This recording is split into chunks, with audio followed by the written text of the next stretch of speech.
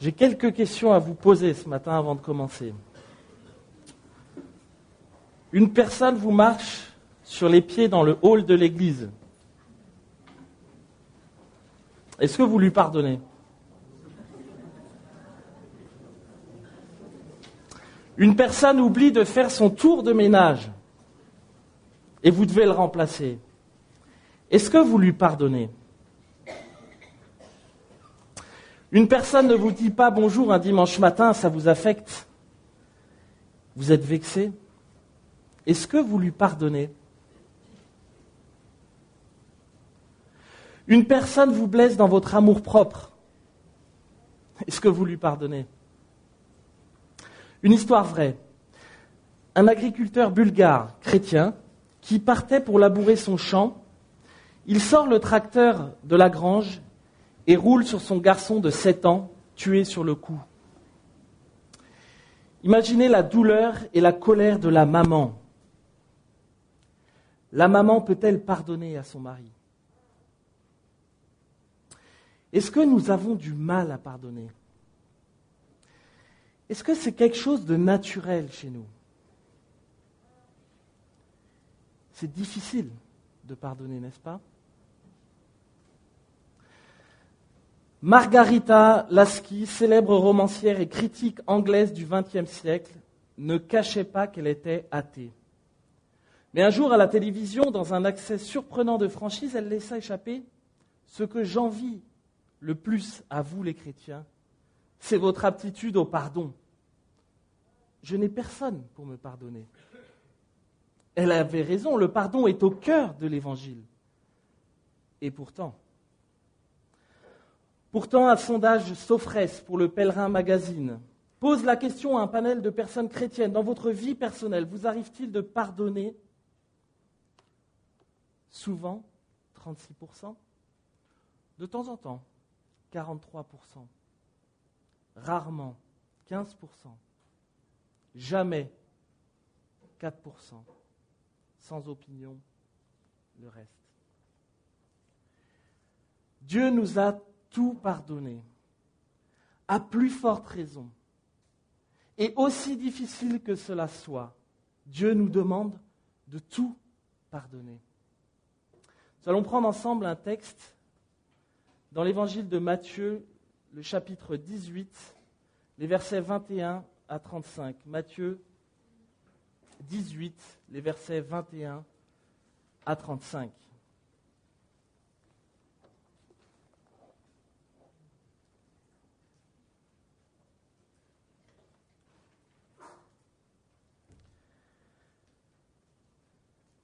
Alors Pierre s'approcha et lui dit « Seigneur, combien de fois pardonnerai-je à mon frère lorsqu'il péchera contre moi ? Jusqu'à 7 fois ?» Jésus lui dit « Je ne te dis pas jusqu'à 7 fois, mais jusqu'à 77 fois 7 fois. »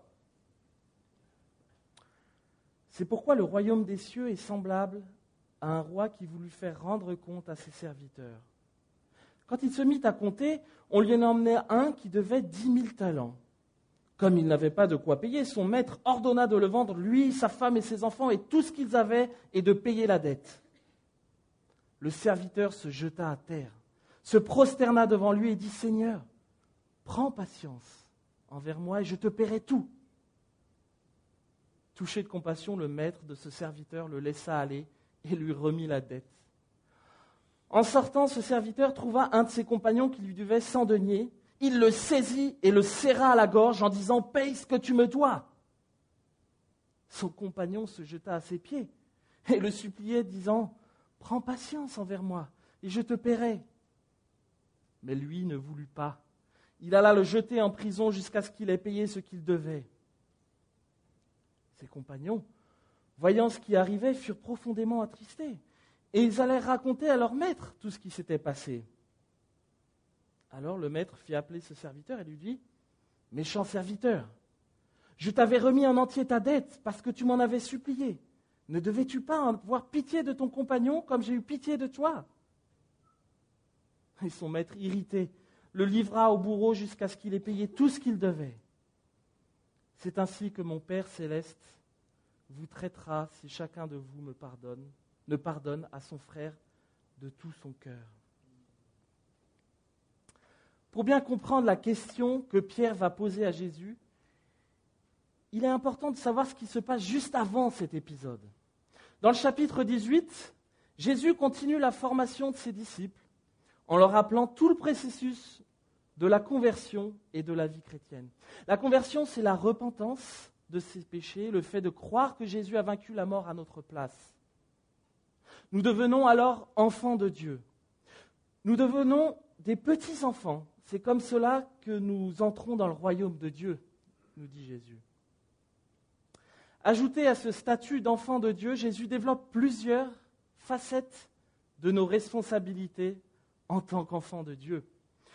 D'abord, nous devons nous accueillir les uns les autres, comme des petits-enfants. Nous devons ne pas être une occasion de chute les uns pour les autres. Nous devons être disciplinés, lui obéir comme des enfants à leurs parents. Je mets normalement entre parenthèses, surtout pour les miens. Nous devons nous protéger, prendre soin les uns des autres comme des petits-enfants le sont par leurs parents. Enfin, nous devons nous reprendre les uns les autres si nous péchons. Nous reprendre, mais dans un seul but, revenir à l'obéissance et viser la sainteté. Jésus nous décrit tout un processus sur la manière de reprendre quelqu'un qui pêche et qui refuse de se repentir. Processus d'ailleurs qui peut mener à l'exclusion de la personne par l'Église. Et c'est dans ce contexte-là que nous arrivons au verset 21, où Pierre interrompt Jésus carrément pour lui poser cette question qui, on le sent, brûle ses lèvres. « Seigneur, combien de fois pardonnerai-je à mon frère lorsqu'il péchera contre moi? Jusqu'à 7 fois ?» Autrement dit, « Seigneur, est-ce que je dois pardonner à ce frère ou à cette sœur dans l'Église qui m'a offensé? Ce frère ou cette sœur qui recommence et recommence encore à m'offenser? Jusqu'à 7 fois. » Il y a à l'époque de Jésus une position rabbinique qui dit qu'il faut pardonner 3 fois une personne qui vient vous demander pardon pour un même péché.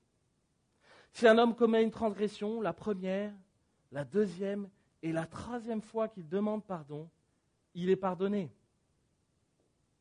La 4e fois, il n'est pas pardonné. En disant jusqu'à 7 fois, Pierre veut certainement faire preuve de bonne volonté, puisqu'il connaissait cette position. Il veut peut-être simplement doubler la mise et arriver même jusqu'à 7 fois.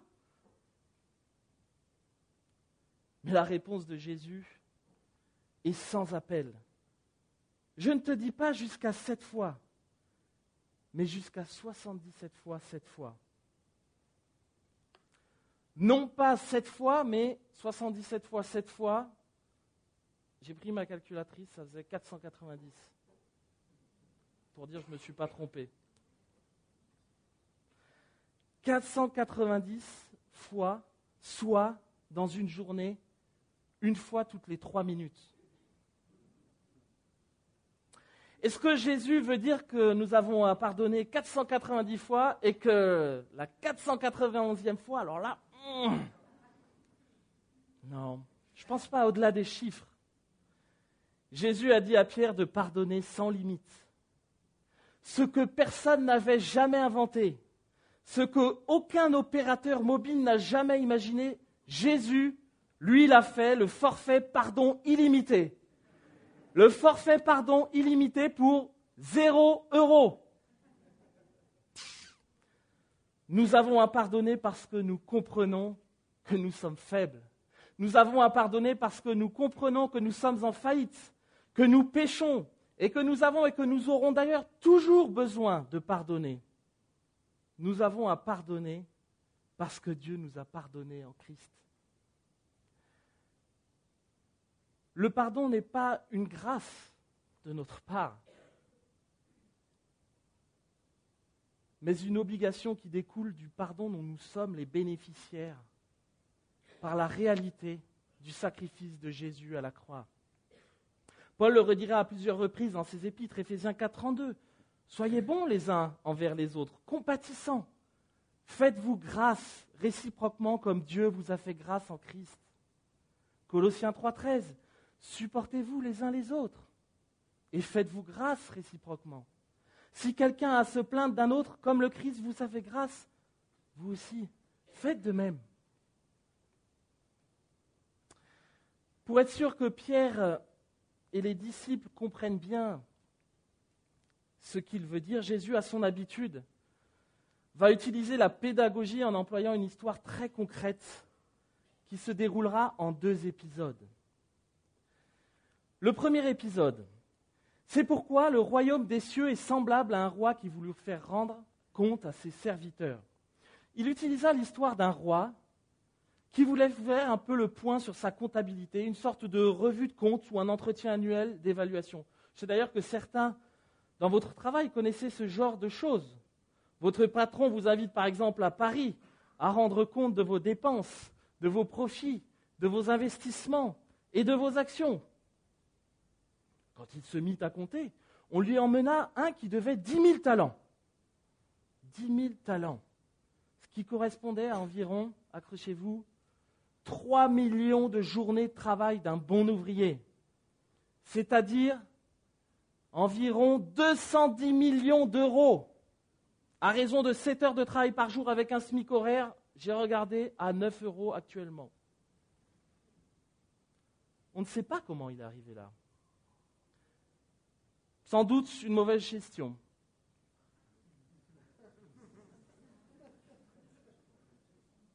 Sans doute des mauvais choix, des mauvais investissements. Peut-être avait-il investi en bourse dans certaines banques douteuses et fragiles, dont je ne citerai pas le nom. Quoi qu'il en soit, de toute façon, ce chiffre évoque l'immensité de la dette. Comme il n'avait pas de quoi payer, son maître ordonna de le vendre, lui, sa femme, et ses enfants, et tout ce qu'il avait, et de payer la dette. Ici, le maître demande de le vendre, lui, sa femme et ses enfants. J'ai regardé un peu dans les livres d'histoire. Quel était le prix des esclaves à l'époque? La moyenne était de 2000 sesterces, c'est-à-dire environ 2000 € aujourd'hui, avec quelques variations en fonction que ce soit un homme, une femme ou des enfants. J'ai fait une moyenne haute en considérant que cet homme-là avait 3 enfants, et on peut dire qu'en le vendant lui, sa femme et ses 3 enfants, on arriverait à la somme de 10 000 €. 10 000 € sur 210 millions d'euros qu'il doit à son maître. Même en prenant sa télé, même en prenant sa voiture, son frigo, sa machine à laver et même sa cafetière Nespresso, il est très loin du compte. Autrement dit, il ne rembourse rien de sa dette. C'est la catastrophe pour lui. Et là, on voit l'attitude du serviteur.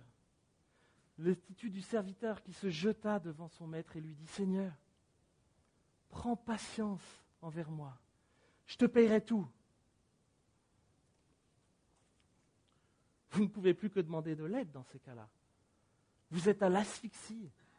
Vous suppliez votre patron de vous faire grâce, de vous donner une chance. Vous lui garantissez que vous ferez mieux l'année prochaine et que, promis, vous rattraperez tout ce que vous avez perdu. L'attitude du maître, elle est incroyable. Touché de compassion, le maître de ce serviteur le laissa aller et lui remit la dette. Terminé. Extraordinaire. Extraordinaire. Imaginez, vous avez 210 millions d'euros de dettes envers votre société ou votre banque. Et là, votre patron, votre banquier, qui, touché par votre détresse, vous dit « Jérémie, va en paix et ne t'inquiète plus. De ta dette, je l'annule. On n'en parle plus. » Incroyable, non? Vous ne trouvez pas que ça ressemble un peu à ce que Dieu est avec nous? Nous venons devant Dieu, le roi, avec une dette impayable. Une dette tellement énorme qu'elle n'est pas remboursable. avec l'immensité du prix de notre péché. L'immensité du prix de notre péché, c'est lorsque nous nous détournons volontairement de la grâce que nous avons en Christ.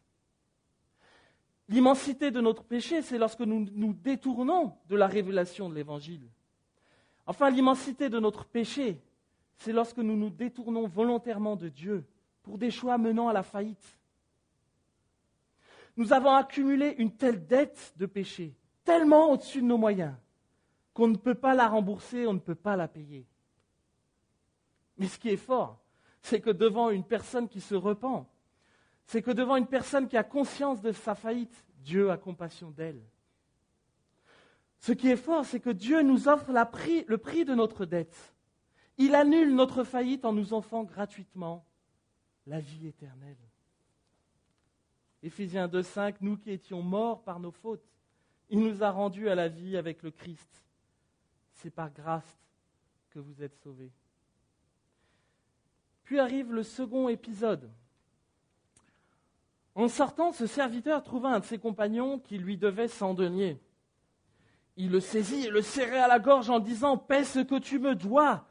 Alors là, j'hallucine.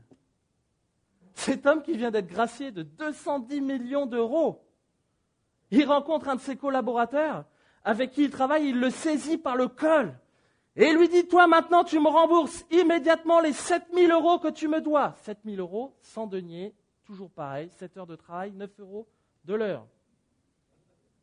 Autrement dit, 7 000 euros. Mais c'est peanuts, c'est du vent par rapport à sa dette de 210 millions qui vient d'être annulée. Son compagnon se jeta à ses pieds, puis il le supplia, disant « Prends patience envers moi, je te paierai tout. » Et là, l'attitude du compagnon, elle est identique à celle du serviteur, quelques minutes avant. Mais lui ne voulut pas. Il alla le jeter en prison jusqu'à ce qu'il ait payé tout ce qu'il devait. Vous ne voulez pas patienter. Vous licenciez votre employé, vos compagnons sur le champ, et vous le traînez devant les tribunaux parce que vous voulez qu'il paie. Vous voulez récupérer votre argent.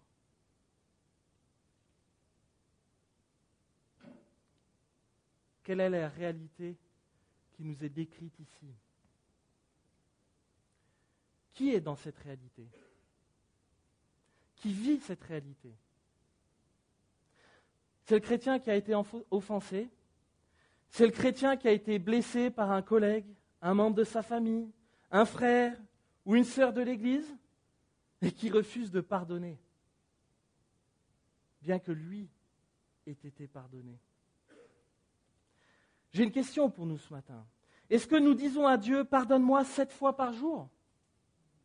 Pourquoi même pas 490 fois par jour? En général, et même si ça n'est pas toujours évident, nous acceptons de prendre tout le pardon que Dieu nous accorde.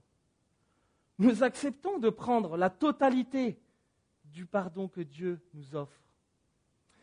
Mais quand quelqu'un nous offense, quand quelqu'un nous fait du mal, quand quelqu'un nous blesse profondément, c'est alors plus difficile. Je tiens à préciser que je pense qu'il y a quand même une distinction entre une jalousie et une dispute et des actes graves qui peuvent porter atteinte à la dignité d'un homme ou d'une femme, je le précise. Mais que quelles que soient nos dettes, les uns vis-à-vis des autres, quels que soient les torts que nous ayons subis, le prix que Dieu a payé pour nous par Jésus restera toujours inatteignable. Il veut nous enseigner que le pardon doit être un principe de vie du chrétien. Souvent, je dois reconnaître que la haine, la rancœur, l'amertume sont des réactions qui me viennent le plus naturellement.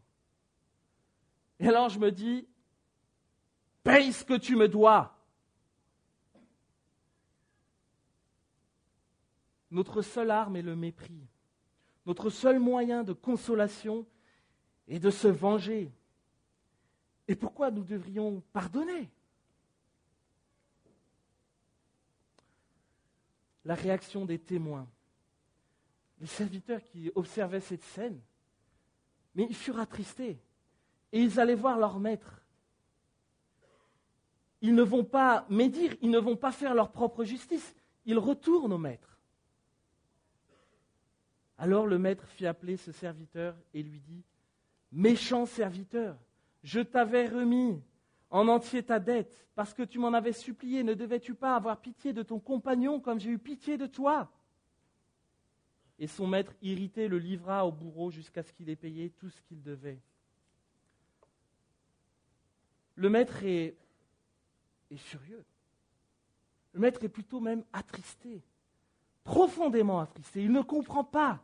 Il vient de pardonner cette énorme dette à son serviteur et il apprend que ce serviteur refuse d'effacer une toute petite dette, de pardonner à son compagnon.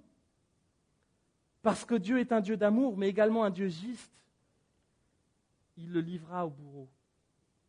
Une observation, dans la famille de Dieu, parmi les enfants de Dieu, au sein même du corps de Christ qui est l'Église, le manque de pardon, l'absence de pardon entre frères et sœurs sont un outrage, une insulte envers Dieu. Parce que nous sommes de ceux qui ont accepté le plein pardon de Dieu. Les réactions du maître me laissent penser que bien souvent nous laissons le ressentiment ou la rancune s'installer, mais que nous ne les considérons pas forcément comme des péchés, ou alors que nous en acceptons la cohabitation. C'est bien normal après tout ce qu'il ou ce qu'elle m'a fait subir. Que faisons-nous de ce verset si bien connu, « Pardonne-nous comme nous pardonnons à ceux qui nous ont offensés » ? Par le sang de Jésus, nous sommes justifiés, nous sommes déclarés justes devant Dieu. Mais nos péchés quotidiens qui restent sans pardon nous empêchent de vivre pleinement notre vie d'enfant de Dieu, puisque l'amertume, la rancœur viennent polluer notre relation avec Dieu. Je vous rappelle les conséquences tragiques de la jalousie, de l'amertume, avec l'histoire de Caïn et Abel.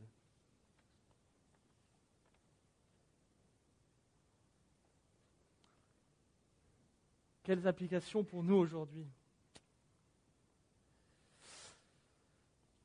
Le choix de pardonner.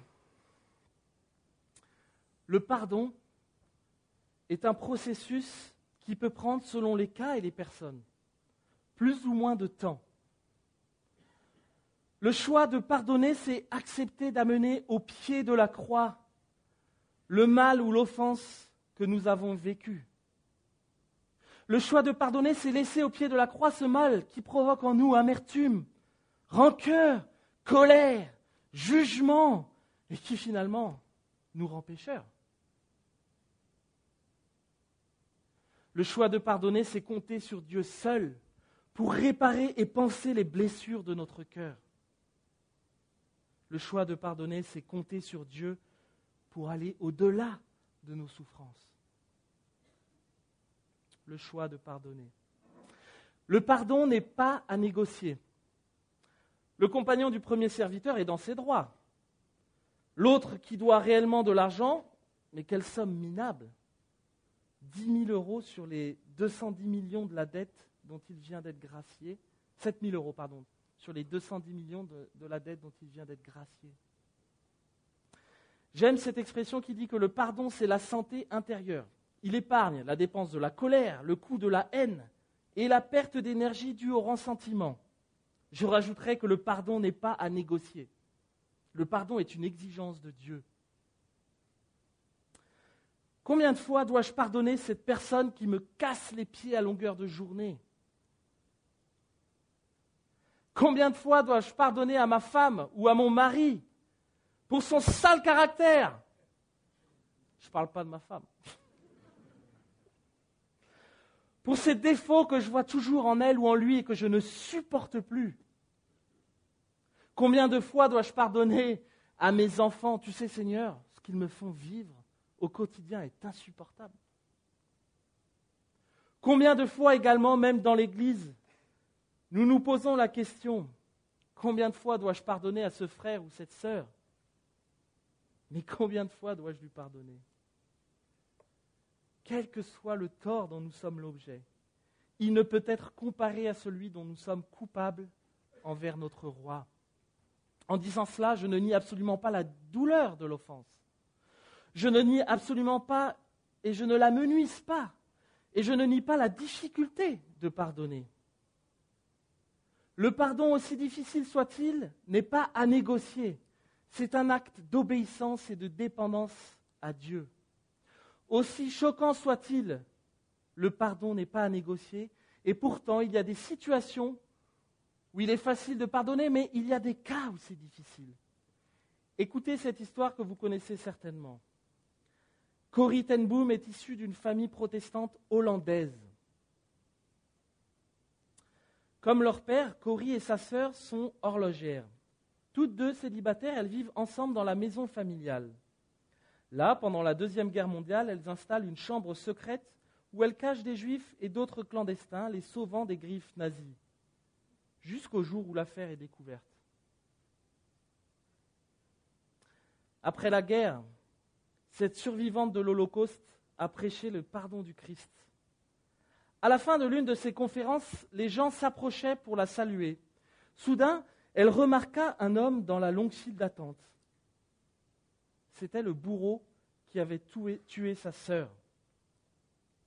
Elle n'aurait jamais pu oublier son visage. Pour cet homme, à cette époque, elle n'était qu'une détenue. Visiblement, il ne pouvait se souvenir d'elle. Lorsqu'il s'arrêta à sa hauteur, il lui tendit la main et dit « J'ai été touché par votre message.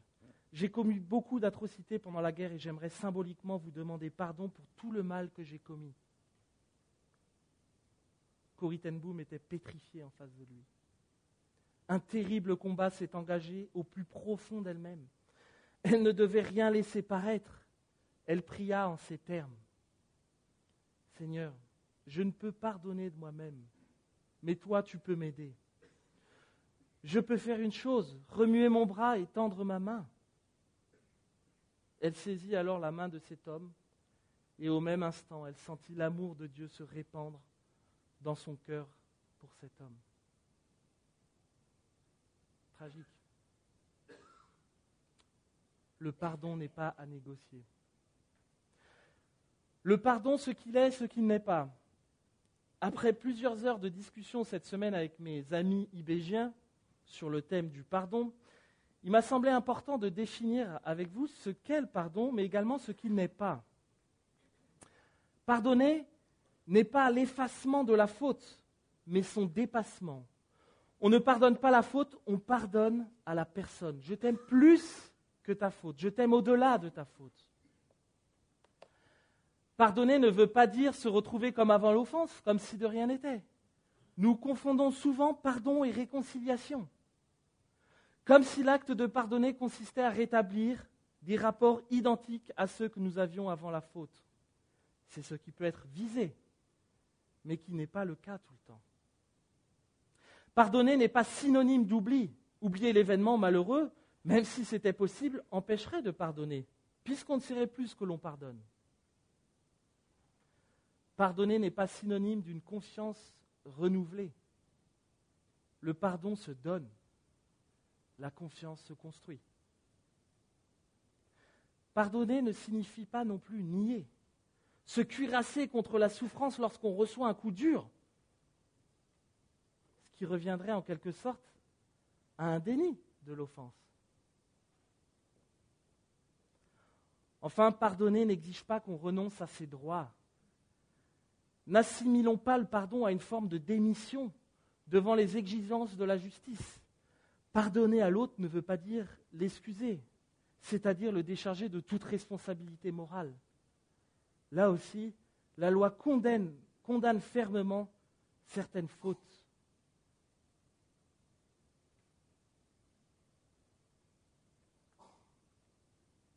Dieu nous a tout pardonné, à plus forte raison. Et aussi difficile que cela soit, Dieu nous demande de tout pardonner. Je vous propose qu'on prenne un temps de réflexion personnelle, où l'on puisse simplement se retrouver devant Dieu, se laisser sonder par Dieu. qu'on puisse réfléchir à ça. Est-ce que c'est facile pour moi de pardonner? Est-ce que j'ai des choses peut-être à pardonner? On prenne 2-3 minutes.